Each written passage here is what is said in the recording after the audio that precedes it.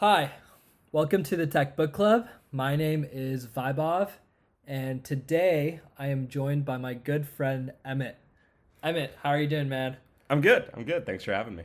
Absolutely. So we're recording this in Santa Monica on a Sunday, and Emmett, we've been friends since first year of U Chicago. We were both in Kenwood House. So correct me if I'm wrong, but you were an economics major at Yep. the University of Chicago. You're the biggest baseball fan I know. And after U Chicago, you worked for the Washington Nationals. Yeah. I spent 2018 working in the Washington Nationals baseball operations department. How was that? It was great. It was a great experience. I got to learn a lot. I got to work with baseball every day. I got to call Nationals Park my office. It was a great experience. Yeah. The book we're talking about today is about player development in baseball. And when I came across this book, obviously you were the first person I thought about. And we had dinner a couple of weeks ago, and I kept going back and forth whether I wanted to do this book for the Tech Book Club, but I think you convinced me to do it over dinner. Why do you think this book is a great book for this podcast, specifically for people interested in tech and maybe not too interested in baseball? Absolutely. I think tech can sometimes be a bit of an insular community. With Silicon Valley, it can kind of be a bit of a bubble, and tech is kind of its own world, and tech really can sometimes seem to only exist within tech. Yeah. You have tech companies, not even if they're doing food delivery, even if they're doing ride sharing, what have you. If they're in other industries, they're still just tech, and those are certainly very important, and they do a very good job of growing their businesses and implementing their technology and changing their industries. But as we move forward and as technology keeps pushing further and further forward, I think that it's going to start pushing its way into other industries and start to be implemented on in the day to day for lots of companies that aren't quote unquote tech companies. I think you're going to start to see it almost everywhere. And as those moves happen, I think it's going to be really important for people who are coming from that tech background but working for these non-technology oriented companies or industries to be able to integrate the technology into these systems effectively and to find ways to communicate with everyone else about how this technology works, how it's utilized, the most effective way to implement it. And I think those changes are going to be difficult for a lot of people coming from that tech background who are used to everyone understanding what you're talking about. And I think this book is a really good snapshot of how that transition happened within a specific industry that isn't necessarily a tech industry. Right. It kind of reminds me of my dad's company actually. His company is a tech company and he works in the automotive industry, and like the automotive industry is not like ride sharing or food delivery companies and things like that, and it's been around for decades and decades. Companies like my dad's company like sort of pushes the industry forward by introducing technology data, things like that, to like not a stagnating industry at all. Like obviously they're still innovating, but like an industry that's been around for a couple of decades. Absolutely. That's like a perfect comparison. So I think before talking about this book, it's important to talk about Moneyball. So Moneyball was the famous Michael Lewis book that came out in 2003, and it basically showed like a way to assemble a competitive baseball team using analytics, data, a lot of evidence. Why don't you speak a little bit about like what was the impact of Moneyball in the baseball industry?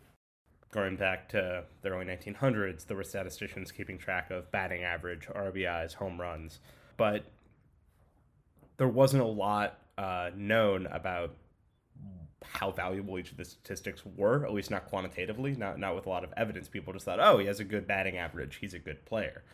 And towards the end of the 20th century, there started to be a statistical movement where, really born out of fantasy baseball, actually, surprisingly enough, but you kind of had these very smart people with very quantitative backgrounds digging in deep into baseball statistics and finding that traditional wisdom was not necessarily correct. Batting average is not a good way to evaluate a hitter, it turns out. And so slowly this knowledge kind of seeped out into select baseball front offices, but it really was not well known. It was really not mainstream. People covering baseball as reporters or people broadcasting the games were not talking about these new statistics or these different statistical ideas. It was still kind of the same batting average and RBIs, etc. Right. And Moneyball was kind of the book that thrust the statistical movement into the mainstream. The Oakland Athletics were and still are a very small budget organization, and they were forced, because of their small budget, to try and push and find competitive advantages in other areas of the game. And so they were one of the first teams to really dive in deep on the statistical end and find market inefficiencies and capitalize on those. Right. And so Michael Lewis, the author of Moneyball, noticed that this team with a payroll a quarter the size of the Yankees was putting up just as many wins in 2002. And so he tagged along for the 2003 season. Right. And kind of wrote a tell-all about exactly how they were doing what they were doing. And the book really just found its audience. And all of a sudden, everyone knew that on-base percentage is a much better way to tell who's a good player. And really, the statistical revolution just kind of snowballed after that. Nowadays, every team is a Moneyball team. Everyone knows all those ideas and is utilizing them. Right. There's actually a great movie with Brad Pitt about Moneyball, so everyone should definitely check that out. But in Moneyball, like, the players were viewed as a box of chocolates. Like, they were endlessly varied. There were a bunch of different types of chocolates, and you were just trying to select the best ones. And the way you would select them, there was a bunch of different ways you would select and evaluate players. You would pick undervalued players in the draft, you would trade for undervalued players on other teams, and you would sign undervalued players at lower salaries. But the focus was trying to find value. And you sort of made the assumption that player value was fixed. And there was nothing in Moneyball about the development of players. And that's where this book is very different, because in this book, like, they talk about how in the past, like last decade really, like, people have been using analytics, data, and technology not to select players. I mean, they still use analytics, data, and technology to select players, but like now they're using analytics, data, and technology to develop players and basically use that data to pursue perfection for players. Yeah, absolutely. Maybe a good example is in the draft, whereas in the Moneyball days, you would try and find who is the best player among these draft picks, which one is performing the best and really has the highest level of true talent. In the draft today, teams aren't looking at necessarily who's the best performer among these players. They're looking at which guy can we make the best. And that's really kind of the shift that's happened in the last 10 years or so. Right. So this is a very long book. This actually might be the longest book I read for this podcast so far. And I thought the best way to do this episode would be to first talk about three players, Trevor Bauer, Rich Hill, and Justin Turner, and how they use technology to develop as players, optimize themselves as players, and basically be the best versions of themselves. And then talk about Driveline, which is a cutting-edge baseball development and training company. And then finally talk about a few teams, specifically the Houston Astros and the Boston Red Sox, who were two teams in the forefront of player development from a team's perspective. And maybe we can talk a little bit about the Dodgers too, both of our favorite teams. So let's start off with Trevor Bauer. Who was he, and like why was he one of the main focuses of this book? Sure. So Trevor Bauer is a successful major league pitcher. He's kind of always been good for a long time, which is kind of different from a lot of the other players in the book. He was one of the best pitchers in college at UCLA, was drafted number 3 overall, and has been a successful major leaguer for 6 years now. He's a quality starting pitcher and has performed better than that at times. What makes him such an interesting character in this book, and the reason he's such a main focus, is he is very open about his use of technology and progressive training methods and how he's using them to get better. And he is also often kind of thrown away conventional wisdom and hasn't been afraid to challenge the kind of systemic ideas that infiltrated baseball for so long, and that were still up when he first became a professional at the start of the 2010s. So one of the main technologies that Bauer and eventually a lot of other pitchers use is the Edgertronic camera. So what is this camera, and how did Bauer use it to improve his pitch? Yeah, so Edgertronic camera arguably is the most revolutionary item of technology, specifically within pitching development. Yeah. There are the other pieces that are very important, but the Edgertronic camera is unique because it is a high frame rate camera, so it captures its images in extreme slow motion, 5,000 frames per second. Right. And there are other cameras that can do that, but the problem is they use a rolling shutter. Mm-hmm. And so when you have an object like a baseball that's moving so fast when a pitcher's throwing it that there's a massive jump, like even between frames at a slow motion, there's kind of a blurring effect. And so you lose the fine detail in most cameras. Right. But the Edgertronic camera doesn't use a rolling shutter. It uses, I think it's called a universal shutter. And so it captures the whole image at once. And so that allows you to actually have a fine level of detail in each image as you're watching it. And so when you capture a pitcher throwing a baseball on an Edgertronic camera, you can see exactly how their fingers are gripping the ball, exactly how the ball is being released. These are really minute factors, but they're extremely important for a pitcher trying to figure out how to get an extra 2 inches of movement on their slider, for instance. And so Bauer was the first one to kind of use this Edgertronic camera for his own pitching development. He basically would set it up, throw a pitch, watch it instantly, and see exactly what went wrong, what went right. And he would have quantified values of what he was looking for. He's like, I want 7 inches of horizontal break on my breaking ball. Yeah. And so he's like, well, I had 5 inches of break on that one, so I clearly need to get more movement. Let me try doing this with my index finger. And then he would throw it, and then he'd look at the footage and be like, okay, I got a little bit more because this happened. I tucked my thumb, and that allowed the ball to come out a little sooner, and it allowed me to get a little more force with the tips of my fingers. And he would have this instant feedback loop. And so he would throw thousands of pitches in the offseason and just finally craft these pitches until he got them exactly where he wanted. Right. And that is just such a world of difference from the way pitchers develop pitches before, where someone would show them a grip for a changeup, and they'd throw it, and it worked or it didn't. Right. And, it really kind of feels like looking back at the Stone Age now. But that's the way it worked for decades. Right.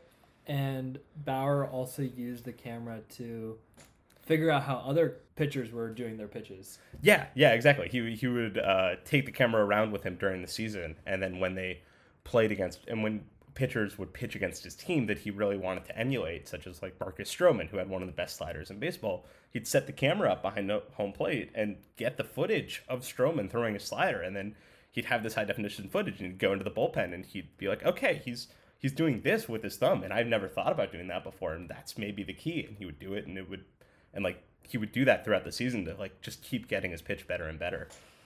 Yeah, the amount of detail that like goes with these pitch adjustments, like grip adjustments, like leaving your index finger like a second before you like reach all the way over there, it's like absolutely insane. It's nuts. It's completely nuts. But when you realize that like these, their arms are traveling at 100 miles an hour, and they're covering maybe a foot between like when they're cocked and when they're actually releasing the ball, like that's such a small window of time, like to make these adjustments. Like you really have to like have every single part of it choreographed perfectly if you want to be able to execute. Right. Do you ever think that this is a little too much information for pitchers at times? Absolutely. Trevor Bauer is not every pitcher. You cannot train every pitcher this way. They are not necessarily going to be able to use all that information. It's a lot of overload. People aren't always as cerebral or always as actively thinking. Some people are just the pick it up and throw it type.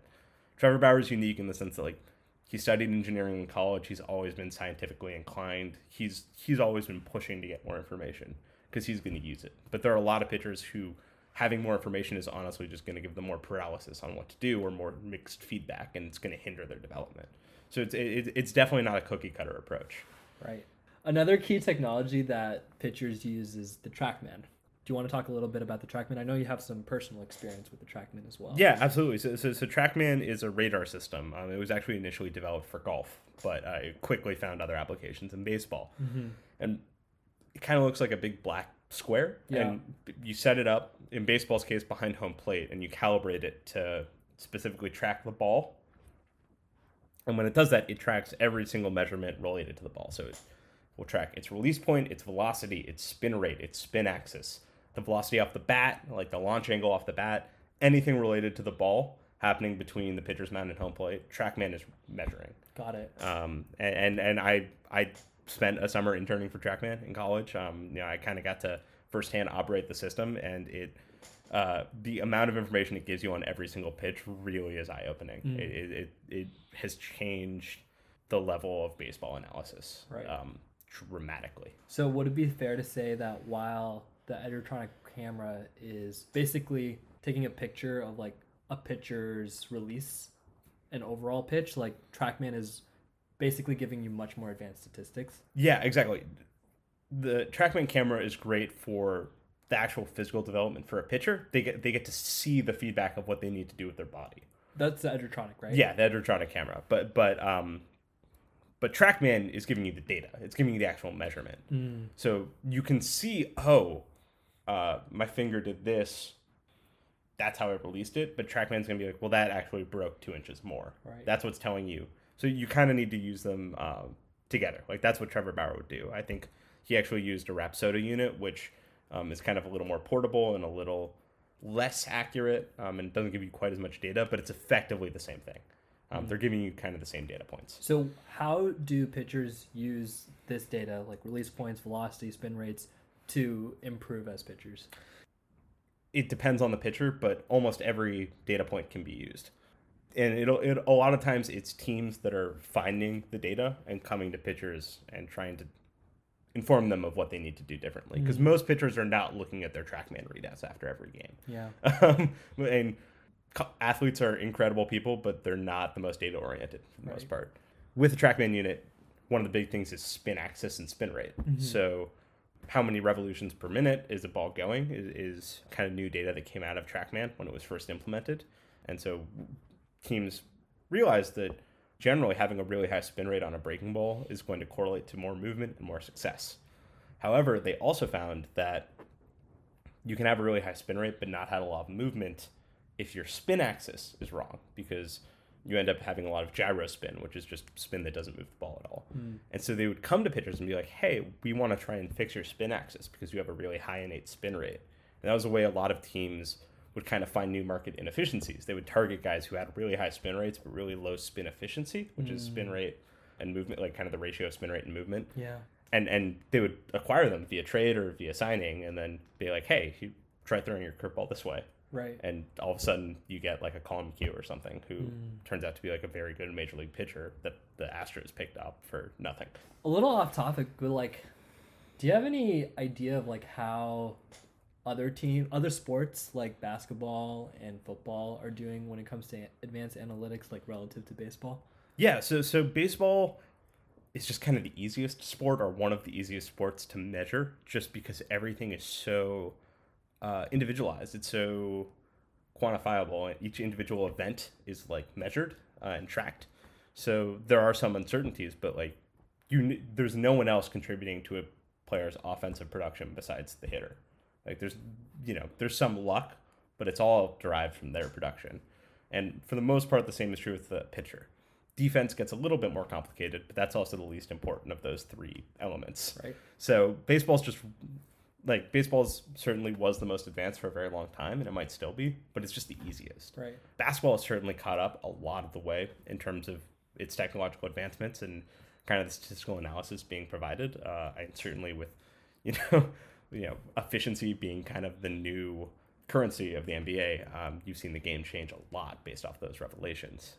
But defense is a massive part of current statistical analysis in basketball, and that's a lot harder to quantify because you can't break down the individual components as easily. Right. And then getting into possession sports like hockey or soccer or football, there's just so many variables as to who's contributing what, and like finding out like what each player's individual contribution is, that they're getting better for sure, but it's really hard. And so the statistical tools being applied in each sport are probably equally sufficiently advanced at this point. Everyone's kind of caught on to the statistical revolution. It's just the amount of knowledge on each sport is kind of varied. Right. Baseball might be like the most known sport, whereas soccer might be like the least. Got it. It's crazy how like both of the Houston teams, the Rockets and Yeah. the Astros, are sort of at the forefront. But let's move on. The next question I have is like about Rich Hill. Mm-hmm. Rich Hill, he's a Dodgers pitcher. How did he use data and technology to reshape his career? Like at one point he was almost a washed out player, right? Yeah, absolutely. So Rich Hill was an unsuccessful major league pitcher. He was kind of a fringe guy, last guy on the roster. Really had not found success as a major leaguer, to the point where he was a free agent and couldn't find a job, and he actually pitched for the Long Island Ducks, an independent league team. Wow. Just to try and get a contract with a affiliated club. He'd always, some of that was injuries. He couldn't stay healthy very much, but also he wasn't a very effective pitcher.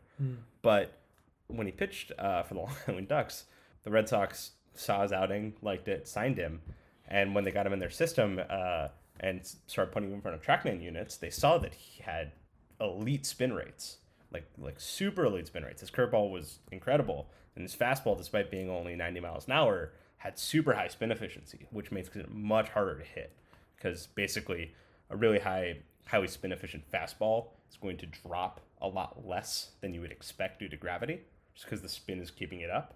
And so that's really hard for a hitter to adjust to. So the fastball stays up Exactly. because of the spin rate? Yeah. Okay. Yeah, so think of it depending on which way the spin is moving.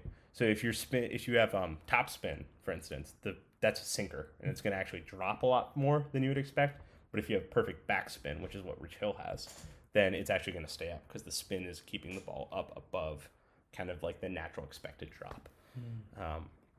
Rich Hill was with the Red Sox, and the Red Sox saw that he had this great spin rate, and so they got one of their staffers who we'll talk about later to kind of talk to him and be like, hey, we think you should throw your curveball a lot more, because statistical analysis has showed that throwing your best pitch more often is good. Yeah. Not the craziest idea in the world, but baseball has these ingrained ideas where you throw your fastball. Your fastball is your go-to. You should throw your fastball 60% of the time. And it's hard to get pitchers who've been taught to throw their fastball their entire life to not throw their fastball, even if their fastball is not very good. And so the Red Sox came to Rich Hill and were like, hey, throw your curveball a lot more and throw your fastball up.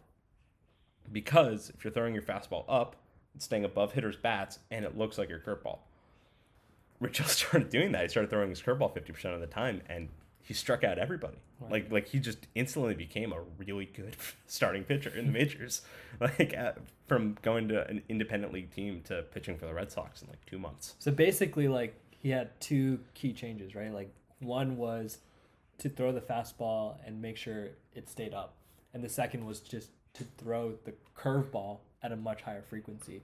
And maybe the third thing is to focus a little bit on pitch tunneling, which is making sure that your fastball and curveball sort of look the same when it's first released by the pitcher, so that the hitters don't really know the difference until it's a little too late. Yeah, exactly. There's, if you dive in deep to the process of hitting, there's basically a decision point, because an average fastball takes 0.4 seconds to get to home plate, and the human eye can't register the ball for 100 of those milliseconds. And then you have to make the decision to swing by 250 milliseconds. Otherwise, you're just not going to be able to hit a 90 mile an hour fastball. You need 150 milliseconds to execute your swing. So you have a 150 millisecond window by which to make your decision is, am I swinging or am I not? Is this, what pitch is this? Where is it going? Really hard to do. I still don't know how major league hitters do it. It blows my mind. And what the Red Sox did to Rich Hill sort of reminds me of what the Astros did to basically every pitcher that they signed. They basically signed a pitcher and would tell them what they're doing wrong and what they're doing right, and basically be completely drop the sinker, increase your frequency of your curveball from 20 to 50%, increase the frequency of your slider from 30 to 40%, and just on and on. They would make these changes to every pitcher they signed, basically. Yeah, exactly. The Astros, they weren't necessarily the first to think of any of these individual ideas. In some cases they were, but what they really did better than anybody was implement it on an organizational level. They, not every pitcher that you tell to like throw the curveball more, if the curveball's their best pitch, is going to become Rich Hill. Yeah. Like the curveball might not be good enough. They might not be able to throw enough strikes. There's a lot of reasons why, like they're unique. They still have to be good baseball players. But if you do it for every single player in your organization, the marginal gains add up really quickly. Right. And you can get a lot of value out of your system that way. And right. the Astros were just really ahead of curve in doing that. Here we might want to talk about the fly ball revolution. Right. Because hitters were adjusting to this increase in velocity. I mean, and one trend that has been consistent over the last 30 years, this isn't new, is that velocity is increasing within baseball. I mean, the average fastball 20 years ago was sub 90 miles an hour, and nowadays the average fastball is almost 94 miles an hour. It's a massive jump.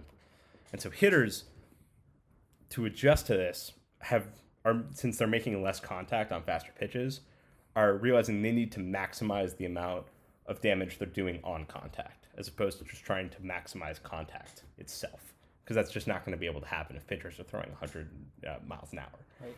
And so this revolution was kind of realizing that the production for like any given ball in play is in the air.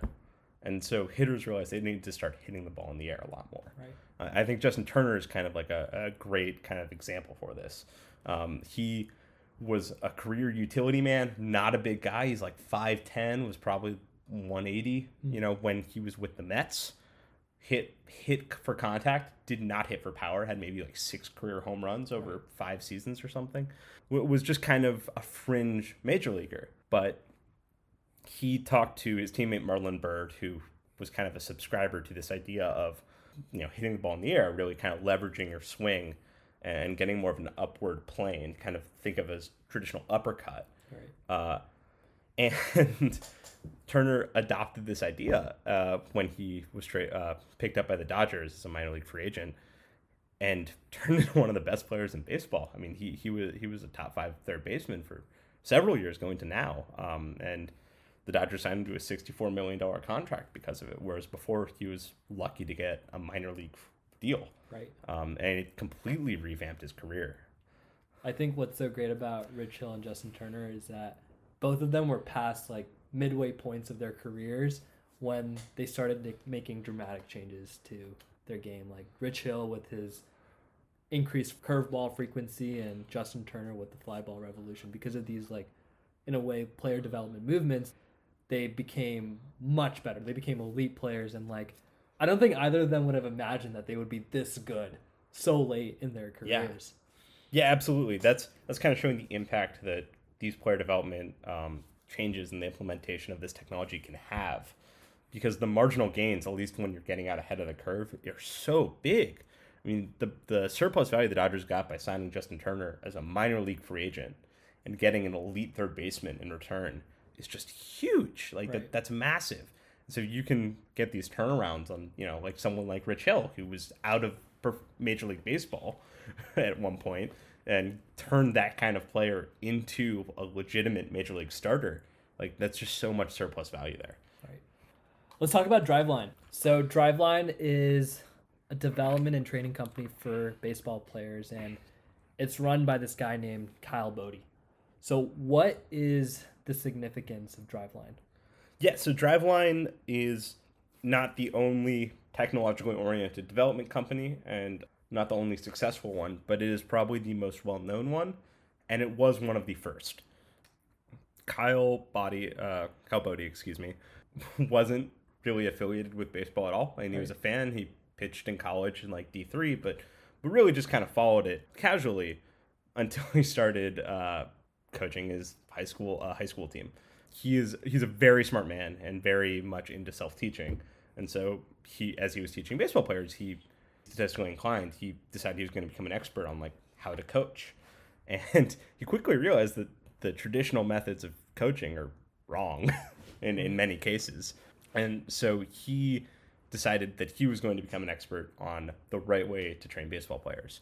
So he delved heavily into biomechanics, kinesiology, physics, math, to really understand what goes into making a good baseball player.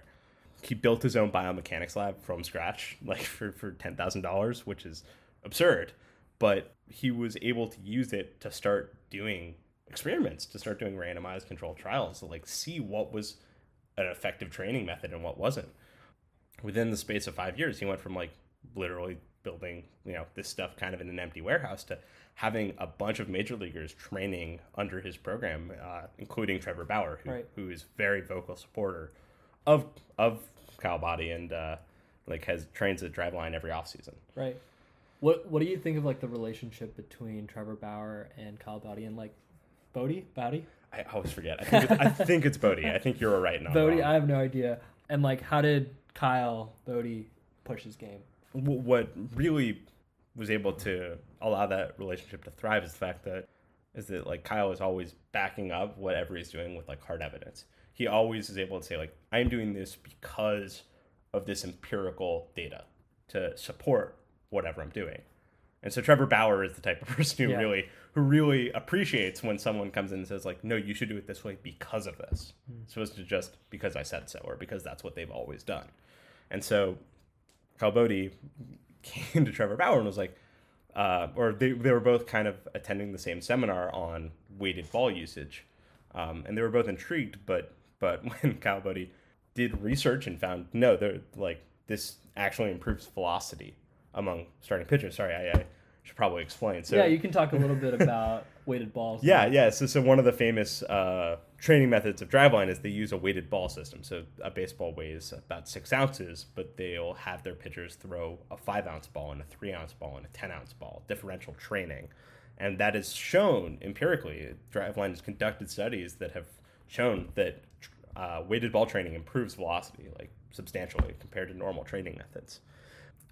When Kyle Boddy was able to present Trevor Bauer with his data, Trevor Bauer took to it. He uses weighted balls to train. He improved his velocity by going to Driveline, and so that's kind of the data oriented relationship that really shows the impact that these newer technologies can have on player development, especially when you have both sides buying in fully. Right.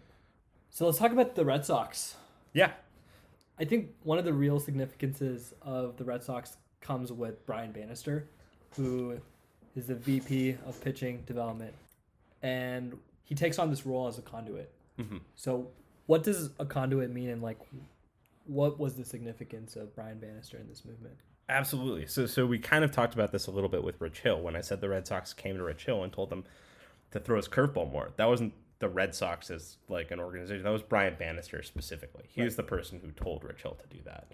And that's really important because traditionally, even though statistically oriented people have been in front offices for 20 years now, there's kind of always been a barrier between the people in the front office and the people on the field.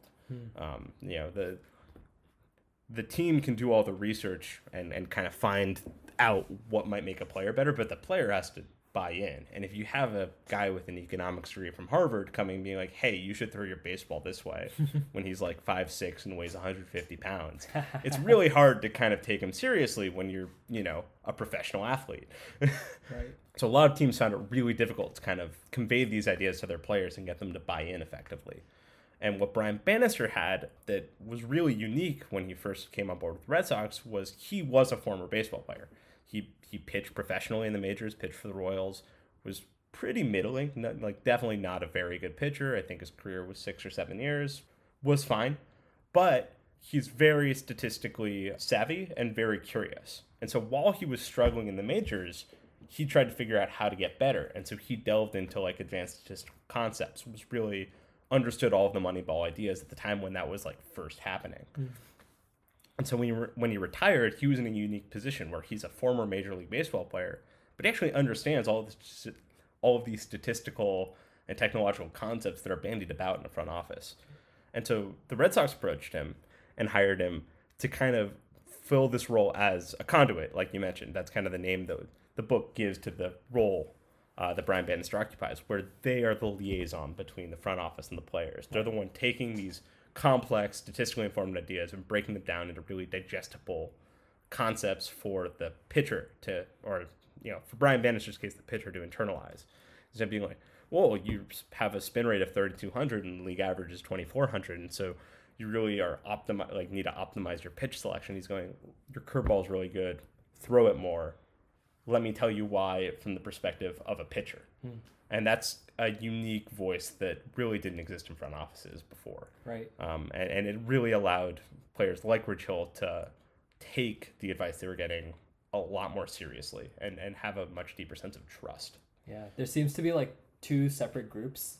Like one is like these mathematical stat heads and the other are like these baseball guys with experience. And there's like this huge gap between these guys because like the stat heads think that the baseball guys are outdated and are resistant to like all this advanced statistics, and the baseball guys think that the stat heads don't know what they're doing because like they don't have any baseball experience whatsoever. They're 5'6", 150 pounds, right? Because of this gap, it's important to have these conduits. Yeah, absolutely. And I think this is one of those lessons that's really applicable to other areas of tech. I mean, you could apply it to medicine as well, where you have these AI trained programs that can make these really make diagnoses with a much higher degree of accuracy than just human doctors. But the human doctors rely on their own experience and are hesitant to trust the diagnoses from these programs just because it's a little foreign to them. They don't quite understand what's going into it, how it's built. So if you get a kind of mediator between these two roles, someone who kind of explains to the doctor how they can utilize these programs to inform their diagnoses and overall improve the quality of care they're giving to these patients, that can lead to better outcomes for everybody. And so that's just one example of how this kind of conduit role can really make a large impact when implementing technology in kind of a foreign field. Yeah, especially when there's like data that's like very difficult for some people to understand. Yeah, exactly. And it's hard for someone who, trained in cardiology 30 years ago to understand what like an AI is actually doing and like what machine learning actually is. Right. So let's talk about the Houston Astros. Absolutely. What was their significance in player development? Yeah, well, apart from banging on trash cans, right? I've been in the news a bit lately for that. But the Astros were kind of the first organization to buy in fully on these new development practices. They were what the Athletics were to Moneyball, the Astros were to player development. It's kind of a good analogy to make. Astros brought in Jeff Lunau in the early part of the decade to restructure their organization. And normally, when someone would come in like that, even a statistically oriented general manager, they would staff the front office with their guys, but normally they would leave the coaches, the player development, kind of traditional baseball roles. And Jeff Lunau really kind of took a scorched earth approach to it. Instead, he fired anyone who wouldn't really go along with the vision he had for the organization and put in place people who understood what he was trying to do, what the organization was trying to do, and who understood the ideas that they were talking about. When did Jeff Lunau come as a general manager for the I want to say 2012. Okay. Around there. Right. So he was one of the biggest reasons for how they transformed from one of the worst teams in baseball to one of the best. Absolutely. His ethical record is dubious, right, but it is hard to deny the impact he had on the game. He's like Daryl Morey. Yeah, exactly. Rockets, right? He was Daryl Morey kind of before Daryl Morey. Right. If I remember the timeline correctly. Well, Daryl Morey, I think, came to the Rockets in the late 2000s. Oh, okay. But I don't think he became well known for using these advanced analytics until he got James Harden in the mid-2010s and then hired Mike D'Antoni. I think Jeff Lunau was unique because he wasn't the first statistically savvy general manager. I mean, you have Billy Beane, you have Theo Epstein, but I think he was the first one to realize that it wasn't just like the major league product that he could really influence this way. He was the first one to kind of see the big picture of like, see the forest from the trees. And he was the first one to not care about like kind of what the damage left in his wake, so to speak.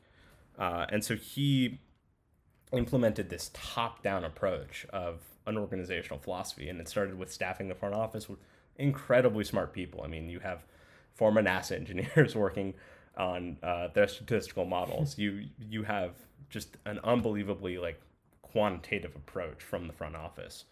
But reaching out, it also meant that all the coaching staff were people who understood these ideas, who were able to implement statistically, oriented concepts in their teams at the minor league level. So that the players coming up through their system were familiar with this. So when it wasn't just like a surprise when they got to the majors and were presented with this data, they had it all the way up. And being able to implement these changes on a organizational wide scale, like I said, you're not always going to have a Rich Hill or Justin Turner where you go from nothing to a superstar. Right. But if you make 8 players 5% better, the returns on that are huge over 5 years. Like that's a massive impact. Mm-hmm. And so being able to really maximize the output of your farm system and just organization as a whole was really what Jeff Luhnow and Houston were able to do before anybody else. Right. Where do you think the Dodgers are, like, relative to the Astros, and like what are their strengths and weaknesses when it comes to player development? Yeah, I think the Dodgers are right up there. I mean, they're 2 or 3, maybe even 1A. I'm not totally sure of what the current state is, especially given the upheaval in the Astros front office. It's probably set them back just a little bit. Definitely. Just because the lines of communication aren't going to be as clear, the systems in place aren't going to be as understood by the people who are now in charge. And there's a brain drain. Massive brain drain. Yeah, I mean, all the top level executives have basically either left or been fired.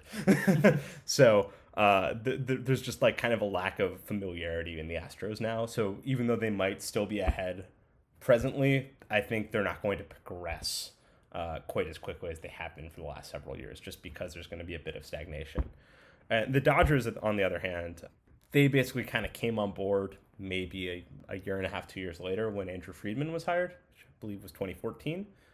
Andrew Friedman basically kind of started doing the same approach. He didn't quite go as scorched earth with it. He was a little more gentle with his touch, but after 4 or 5 years, there was a top-down organizational philosophy that had spread throughout the Dodgers.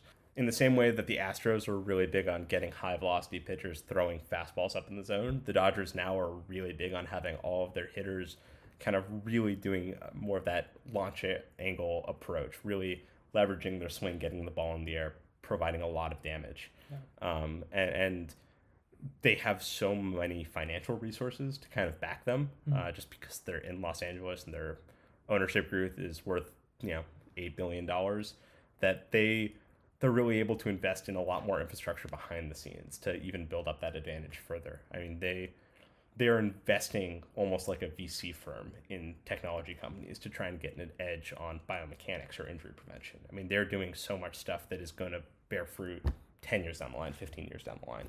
Mm-hmm. So even though they might presently be behind the Astros, I think they're absolutely ahead of the curve compared to the rest of the league. Wow. That's good to hear. I think in the book, they talked a little bit about how inefficiency in player development is similar to inefficiencies in the market. It's talking a little bit about how, like, you don't have an advantage for long when it comes to this stuff. Like, eventually other teams catch up, and, like, you have to make a living by coming out with, like, idea. And, like, first only a few teams had a conduit. Now every team has a conduit. First only a few teams had the Edgertronic camera, the TrackMan. Now every team has it. Has one at least. Yeah. Often many. Absolutely. Cameras. And then, like, at first, like, you only had a few players. You only had a few employees in player development, and now you have, like, dozens and dozens of people in every team focused on player development. Mm-hmm. Yeah, absolutely.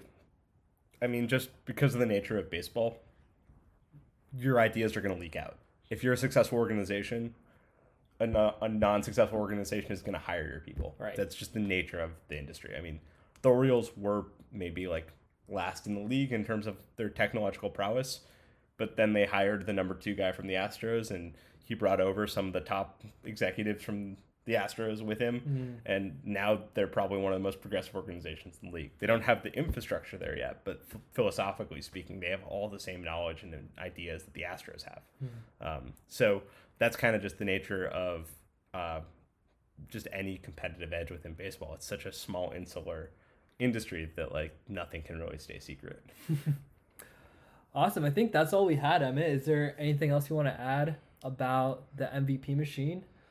I think it's a really great book. Yeah. I really want to applaud the authors. They did a lot of really good reporting.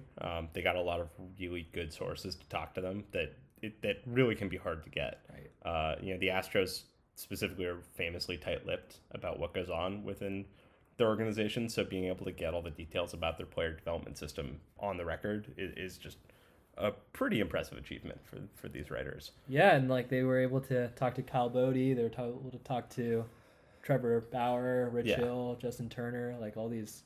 Yeah, it's really immaculately reported.